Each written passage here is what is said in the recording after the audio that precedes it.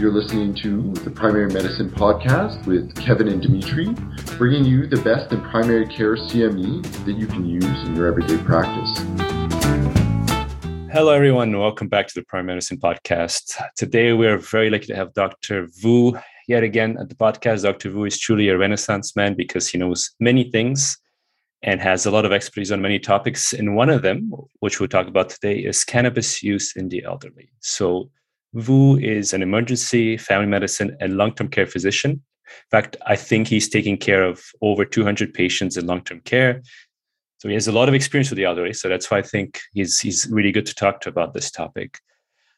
He's also the host of How's My Financial Health Doc. If you're interested, I will put a link in the letter and in the podcast descriptions. It's a great podcast on financial health. And finally, I need to mention this because it just happened. He is the president of the newly created Canadian Physician Pension Plan. A very exciting topic, which maybe one day I'll talk to you about, but that's not today. Today, we'll talk about cannabis in the elderly. So a bit of background before we begin. The reason why I was interested in this topic is because I've had actually quite a few of my patients over 60, 65 asking about this since it was legalized a couple of years ago in Canada. But I did some digging around and I found a survey from 2022 in Better Aging Canada, and they estimate about 30% of Canadians over the age of 50 have been starting to use cannabis. StatsCan did a study in 2019, says about 7. So I'm assuming it's somewhere in between, but that's a quite sizable population. So likely, if you have elderly in your care, they'll ask you this question. You might want to know what to do and what to answer. They mostly use it for things such as chronic pain, inflammation, sleep issues, muscle pain, and anxiety. And that's been my experience as well anecdotally. But Vu, what about your experience? What do you see in terms of use? Has it been increasing? Because you see a lot more elderly than I do, and you probably have a better idea on the statistics and demographics. Well, yeah, Dimitri, I have a family practice and I also work in long-term care. But I would say that most of my patients in family practice have not approached me the way that they have approached you. Me and mainly in my long-term care population. And sometimes it's the resident themselves and sometimes it's the family. And so if you look at studies done in the US, the trends have been going up. So in patients over the age of 65, in 2006, there was only 0.4% of those individuals over 65 using some form of cannabis. And in 2015, it jumped to 2.9%. In the last 3 years, so 2018 to 2021, in the US, 15% of older adults says they've used cannabis within the last 3 years. And as you were saying, you were right. So 78% of the users were using it for pain and arthritis. We're using it for sleep disturbance, insomnia, anxiety, and depression. I will say that for my own population in the long-term care, I use it for 2 more reasons. One is anorexia. As you can understand, as the residents now have more severe cognitive impairment and dementia, sometimes they don't understand why they need to eat or they lose their appetite. So we have to add the cannabis to that mix so that it stimulates their appetite. And the other thing that I've started seeing more and more, especially being used by our geriatric psychiatrists, is the use of Nabilone. Nabilone, which is a synthetic THC, they add that to the mix to control the anxiety, but also to control BPSD. So BPSD stands for behavior psychosis symptoms in dementia. So as residents develop more and more severe dementia, they now exhibit inhibitory symptoms. And sometimes some of those are psychosis, hallucination, and agitation. So I've seen a lot of my geriatric psychiatrists add Nabilone to the mix. Also, some of my geriatric psychiatrists have hinted, they haven't started yet, but have hinted to using the herb itself, not a synthetic THC nabilone, but the herb itself. Obviously, not in a vaporizing or not in a smoking form, but more in an oil form or capsule form. So those have been what I've seen lately. There actually was a study done by a good friend of mine. She's a nurse practitioner working at one of the hospitals in the suburb of Toronto, so in Richmond Hill, where I live. And she takes care of about a cohort of 60 residents that is attached to the hospital.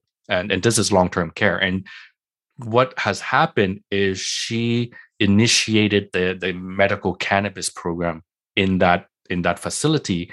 And what she has been able to do was in 2 or 3 of the cases, she had residents who were not eating at all to now being fed and eating. She had 2 or 3 residents who was not socializing at all, totally withdrawn. And after using the medical cannabis was now socializing with family. But the most important thing out of her cohort is that she was able to reduce the amount and the frequency of antipsychotics for BPSD in her population from 100% of those patients to about 10%. So obviously, not everybody will benefit from it, but there was a marked reduction. And that was publicized in a case report in the Journal of Nurse Practitioner. And that came out in the summer of last year, 2021. So again, these are anecdotal case report, cohort reports. There's going to be obviously more evidence and literature coming out in the future. You know, when I was working in long-term care, we had so few tools for BPSD. I mean, really, we had antipsychotics, right? So I'm glad to hear that we have another tool in the toolkit, which works very well, actually. That's, I mean, anecdotal, but that's a significant decrease in dangerous behavior and really harmful behavior. So maybe we can because you mentioned it's good for pain, it's good for mental health issues and insomnia, and really good for anorexia, which, by the way, I had no idea that it was being used for that. So maybe we can focus on each one of those categories. Let's start with pain, because that's the most of what I see, people coming in with issues around pain where other options have failed or have caused problems. Opioids cause problems, constipation, cognitive problems. NSAIDs cause problems, kidney issues, bleeding, stomach problems. So I'm curious, why do you think there's such a big uptake for pain management? Is it because the other options are failing? Is it because they're too limited? What are your thoughts, Lou? Well, I think it's a threefold. One, obviously, as we age, we develop more joint pain, more arthritis. So it is a prevalent complaint as we grow older. So there's obviously more demand, more indications for this particular purposes. And so therefore we tend to use more of something, right? More of Tylenol, more of ibuprofen, more of, Voltaren gel or diclofenac gel, whatever. So we tend to use more. That's the one thing. So that's why we see that up in demand. The second thing is the use of medical cannabis has been fairly well studied in pain control, right? So as opposed to, for example, cannabis in seizure, not as well studied versus medical cannabis in the treatment and management of chronic pain, that has been fairly well studied. So if you look at the Journal of the American Geriatric Society 2018 article, it lists, what are the indications that have good evidence? So nociceptive pain, moderate to weak evidence, okay? But this is since 2018, and we're now 2022, so it's 4 years later. In neuropathic pain, it has moderate quality of evidence. In spasticity, moderate quality. When you look at nausea, vomiting, anorexia, moderate quality of evidence to show that it works.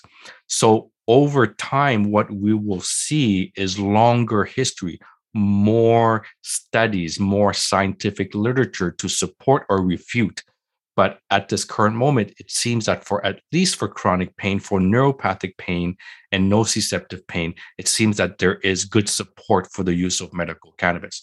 So that's the second reason.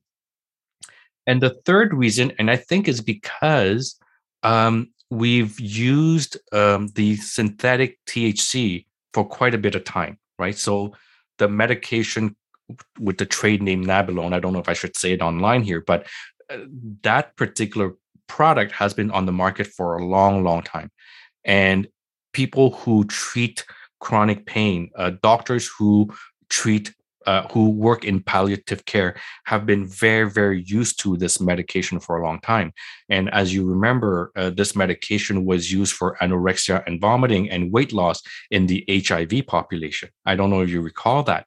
And so it's definitely something that physicians have been very comfortable in using.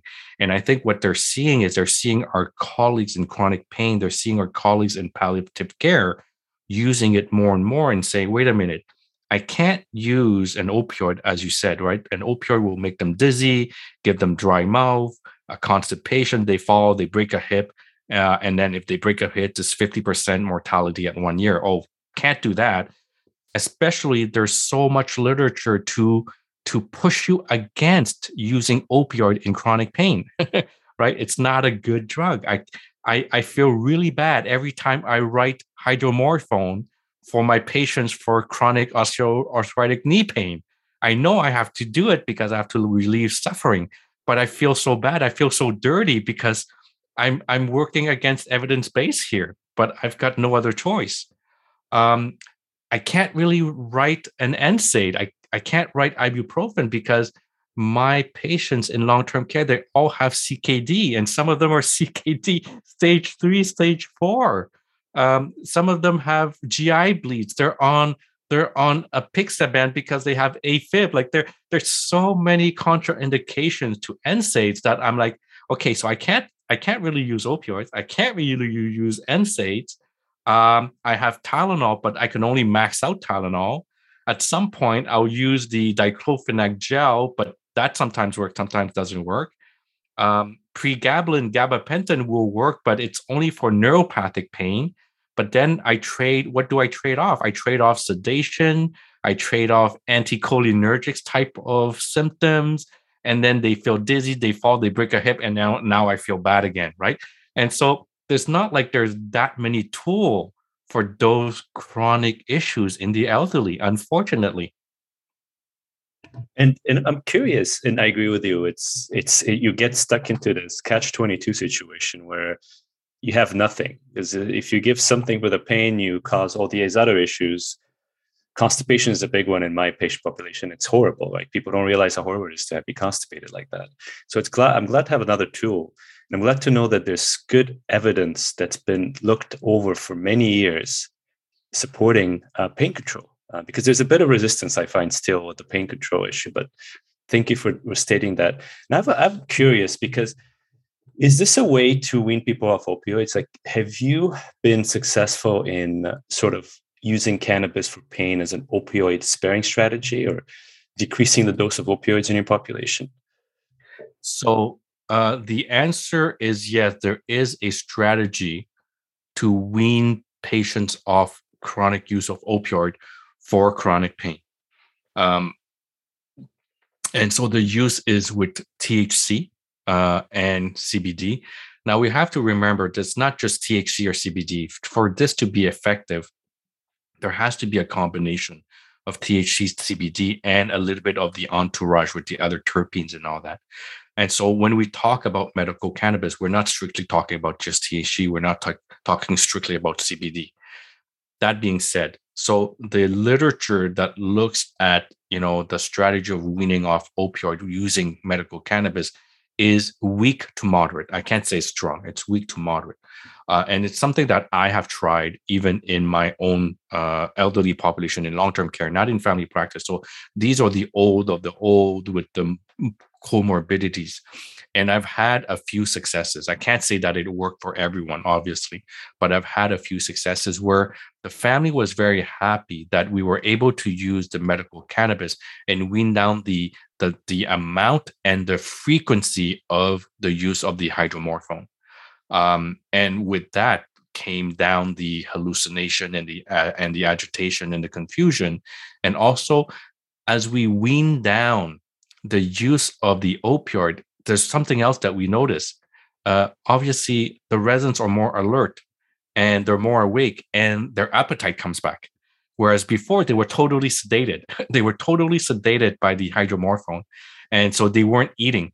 And now you add this medical cannabis. First of all, they're more alert. They start eating, but the medical cannabis also increases their appetite.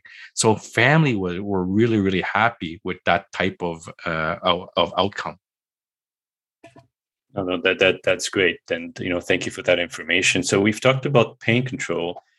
The second thing I want to ask you about is, because again, I get this a lot, is for insomnia. Is there any good evidence for treatment of insomnia with cannabis? So with insomnia, the answer is yes, there is good evidence. Is there great evidence? I have to probably temper that a little bit. Okay.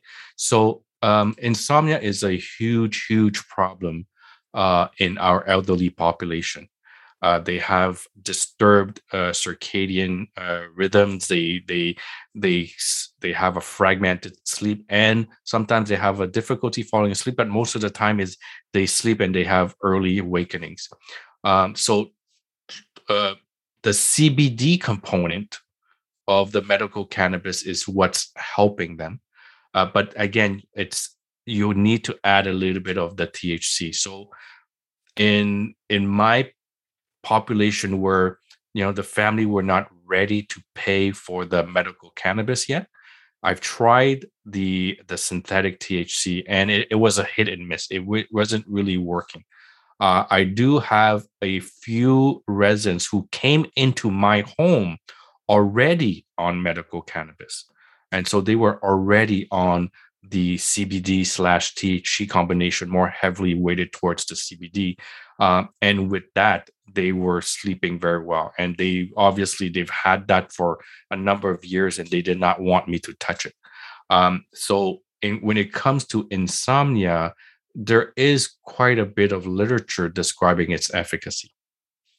Okay, good to know.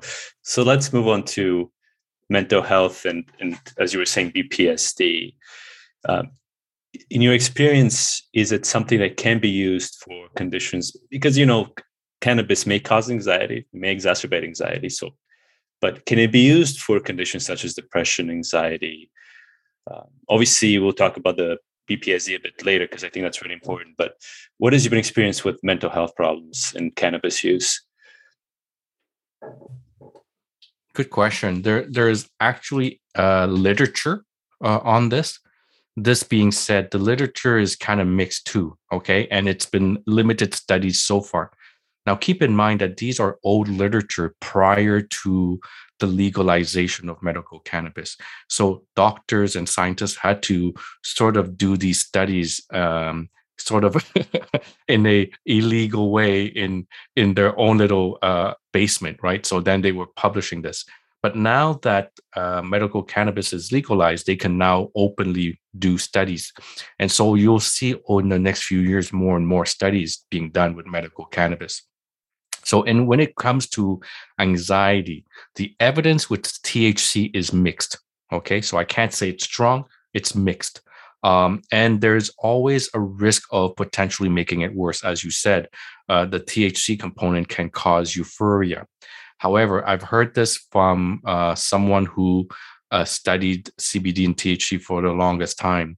And this sentence is really correct. And this sentence goes with another sentence, which I'll tell you this first sentence first. So when we start medical cannabis with individuals, I think whether it's elderly or young, it's always start low, go slow, right? Start low, go slow. Now, with the elderly population, I would say go low, and and titrate slow, right? Even lower, even slower. And so if you are at a point where you're now causing agitation, you're causing euphoria, it's because you've overdose. Okay, so dial it back down. That being said, some people just react badly, right? The way I could react badly to ibuprofen. In fact, I get urticaria. Or if you give me duloxetine, I may have euphoria. Nobody knows until we try. And so it's no different with THC CBD. It's really trying to titrate and monitor and titrate even slower in the elderly population. So THC definitely mixed review with potentially worsening. CBD, the evidence for CBD is stronger. Again, not strong, just stronger. But there are limited studies at this point. But I fully anticipate that it will be more and more studied over time as our geriatric psychiatrists are using it more and more now. When it comes to depression, the evidence for THC, again, is mixed with a potential of worsening. And the evidence for CBD is positive at this point.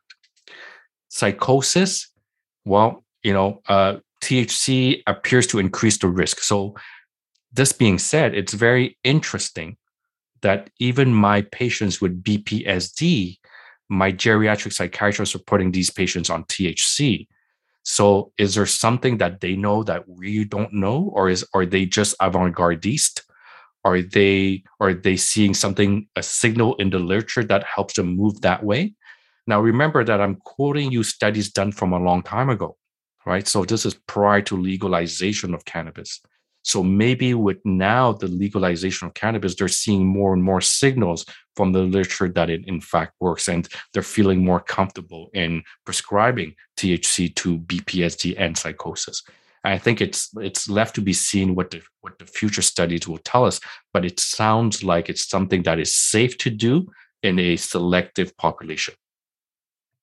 So just to clarify, do you prescribe it to your patients, or is it to your geriatricians that do it for BPSD? Yeah, so very interesting question. I did not initiate them. So I came to one of the homes where I had this patient who was extremely challenging to control her BPSD. And the geriatric psychiatrist who's known her for many, many years, one day wrote Nabilone. I'm like, what? Nabilone, what is this? And I vaguely remember back then, what is Nabilone? So I started, the best dictionary in the world is Google. So I Googled it and I'm like, oh, THC. So I started questioning. And then a few months later, he also put another of my patient on Nabilone. I'm like, wait a minute, it can't just be a fluke here, right? Something is happening. And so I emailed that geriatric psychiatrist, says, yeah, I'm going to be using it more and more on selective patients. Now, the one patient that the first one that he tried it on, it did not help. The second patient that he tried it on did help. And I work in 5 different long-term care right now, and those residents are managed by 3 different geriatric psychiatrists. And I noticed that among the 3 of them, they don't have the same comfort with THC. The one that prescribed it 2 times, he was comfortable with it. The other one, again, still not comfortable with it. And I posed to him the question, if the Nabilone did not work and does not work, are you ready to move on to medical cannabis that has both the THC, CBD, terpenes, and entourage effect from it? And it doesn't seem like he's ready to jump there yet. Okay. And what's your experience with then treating anorexia in your patients with CBD or THC? Sorry, or I guess I should say cannabis, because it's a bit more complex than one or the other. So I myself have started many, many residents on Nabilone. Again, you start really, really, really low and you titrate really, really slow. I would say I've had about 50%, 60% success rate. So those that have responded well started eating again. So you might, if I give you an example, what I mean, some of those residents were at 25-50% of their meals. And after the Nabilone, they were like 75 to 100% of their meals, and they stopped losing weight. Okay, so that's how I gauged the success. The other group that did not really work, well, their percentage of meal intake did not increase, but worse, in some of them, they were a little bit more sedated. Okay, it comes with the territory of the adverse events. And so for those individuals, I had to stop it. And so, then you go the regular conventional way, the vitamins, the resource, the boost, the different things that you try to, give those resins enough calories and protein. But again, it was a hit and miss. I would say 50 to 60%, but definitely worth a trial. In Ontario, if you prescribe Nabilone 0.5 milligram and above, it's covered by ODB. But if you prescribe really, really low, and you have to start really, really low, and you start at 0.025, well, that particular pill is not covered. And so even though you want to start really, really low, you may still have to give the 0.5 and cut it in half. And so that's what I have had to do. Different provinces may have different guidelines on what is covered on a provincial formulary. It's just a question of knowing which one fits your province and how you can go around it. It's the same in Quebec. I have a patient on Nabilone for appetite issues, and we have to cut the 0.5 in half. Otherwise, it's not covered. But yes, yeah. check with your province. I'm curious, Vu. I have 2 follow-up questions. Obviously, we have to talk about adverse events because those are important. But have you met families that put up any resistance when you mention using cannabis for BPSD or for anorexia in your long-term care homes? Absolutely not. Okay. For the patients, I'll give you a different example. So for the patients with anorexia, patients who are not eating, the families are out of their mind. They don't know what to do anymore. The resource to boost and this and that, and they're seeing their loved ones not eating. You know that in almost every culture, food is a central part of life, right? In Chinese culture, in Asian culture, in Latino culture, in European culture, it doesn't matter which culture, everything revolves around food. And so when you see your loved one not eating, it's a big piece of their life is gone, right? And so it's very distressing for families. And so when you're at that point, anything that you can do to help them. And in fact, a few families came to me and says, Dr. Tran, can we try the medical cannabis? And I'm like, yes, absolutely, we can try. The problem is not that I don't want to try. The problem is when I write the medical cannabis, if I happen to be in a home that is not ready for it, meaning the staff doesn't understand it, the nurses don't understand it, the pharmacy in that home does not understand or dispense medical cannabis, you can't get it in, right? And so I'm going to say to 1 drop of oil with every meal, and then the nurse will say, well, how do I measure the drop? And then the director of care say, well, how do I make sure the nurse doesn't take the drop for her? How do I control that? And so if there's no policy in the home to actually dispense the medication, then you can't get it in. So that's where the issue was. It wasn't that the families didn't want it. It's not that I didn't want to prescribe it. It was difficult to get it in because there was logistically no barriers and boundaries to make sure that the substance is fairly well monitored. But in a home where that was possible, the families wanted it. So that's anorexia. The other one was BPSD.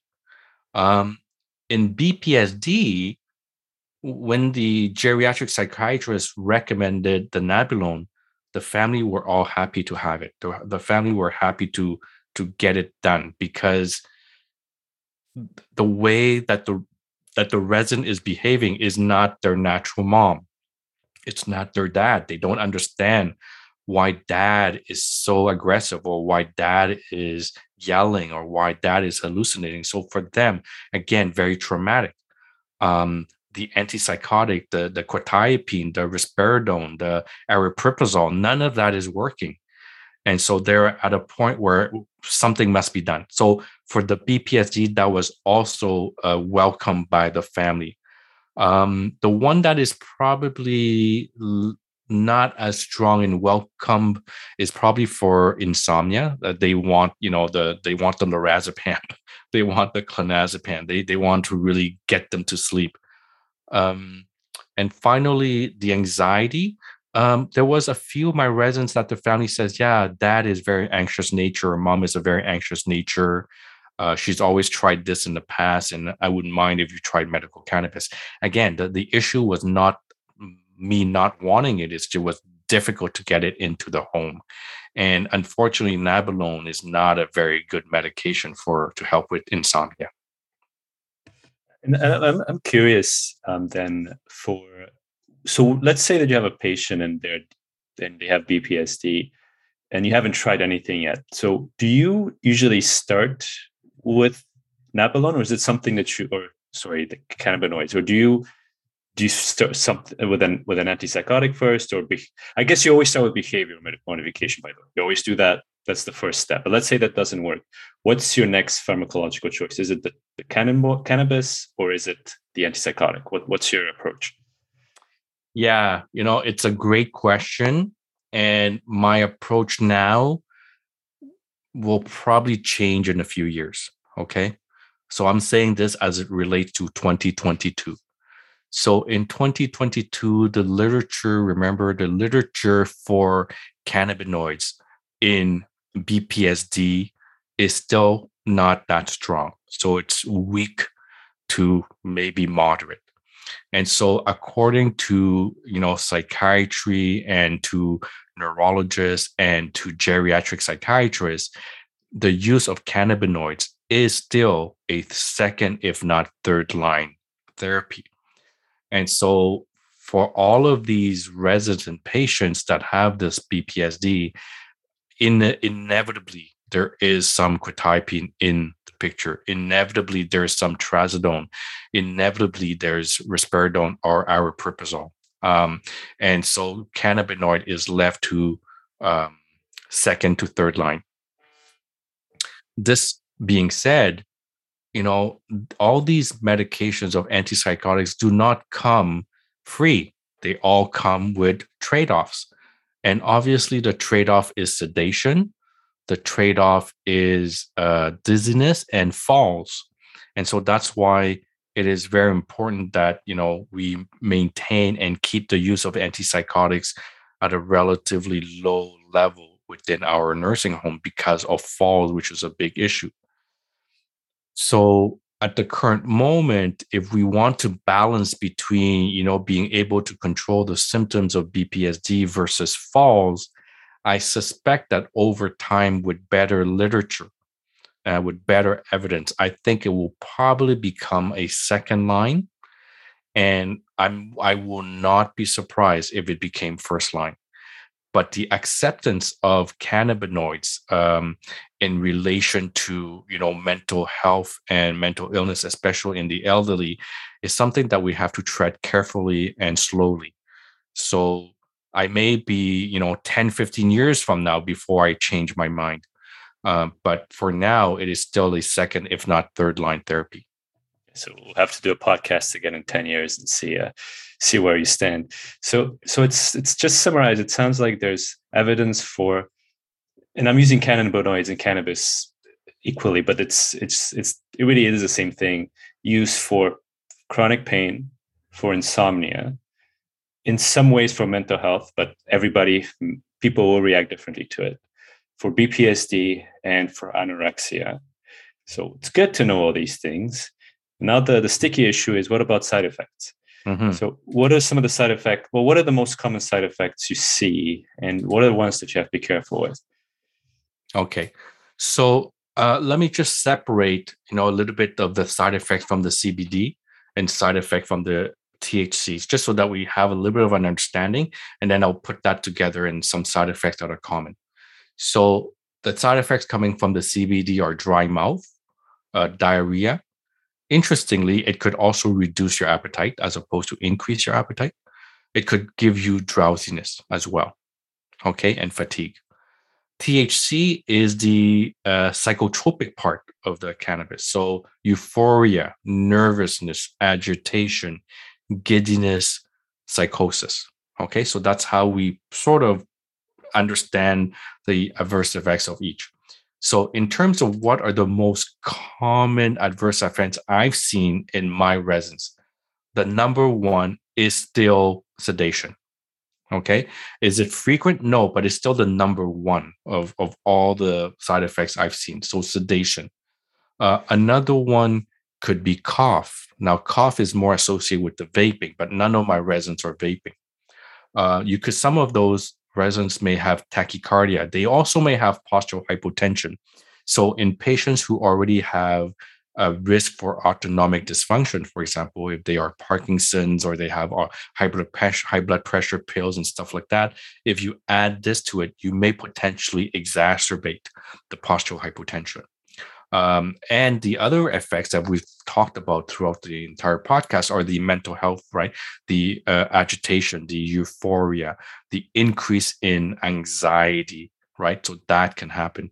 Patients who already have a underlying psychotic disease, for example, schizophrenia, those are probably not the residents that I would use medical cannabis on, because there's a fairly high risk of unearthing those psychosis. And just a follow-up, has this increase in sedation led to an increase in falls? Because that's one of the issues we see with sedation and using other drugs.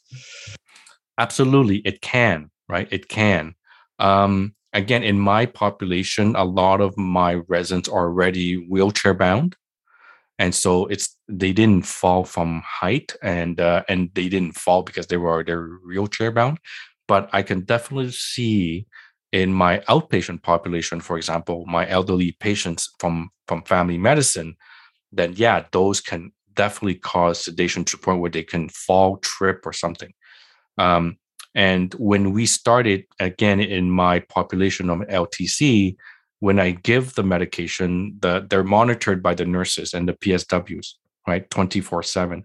So the moment they have the sedation and they notice, Mrs. Smith is not eating or drinking as well, she's more tired, she's sleepy, then I get a phone call and I say, oh, well, we started the XYZ medical cannabis, or we started the Nabilone, whatever. I think we should hold it until I come back and see. And so the few times that I had to stop the medication, it was because of sedation. But as you said, and correct me if I'm wrong, you start low, and you go slow, right? Exactly. Okay, so that's always important. Listen, Vu, I have 10,000 more questions on this dosing and form, but I think we'll have to leave it for another podcast, because I feel like it's a whole other can of worms. But thank you so much for taking the time, sharing your wisdom. I think this is very helpful. And again, most physicians will see this being used more and more as the years go by. I believe that fully. Well, thank you for having me, but also thank you for shedding light on this topic. As a community as a whole, we're not very comfortable with cannabis, right? For the longest time, it was a illegal substance. And so as an emerge doc, all I see are the bad things of the cannabis, the patient's agitated, snowed, and the intoxication. So I definitely have a bias towards towards cannabis. And so I think we all have that bias in the community as a whole, because we don't understand it. But since the legalization of it, one, we cannot not understand it anymore. So there's a lot of negatives there. So, but the second thing is our patients and our patients' family will request them more and more. And as the literature gets better and stronger over time, we will have no choice but to face it head on, because it will become a therapy of second line, if not first line, in some indications in the future. And so I think it behooves us to really learn about this now.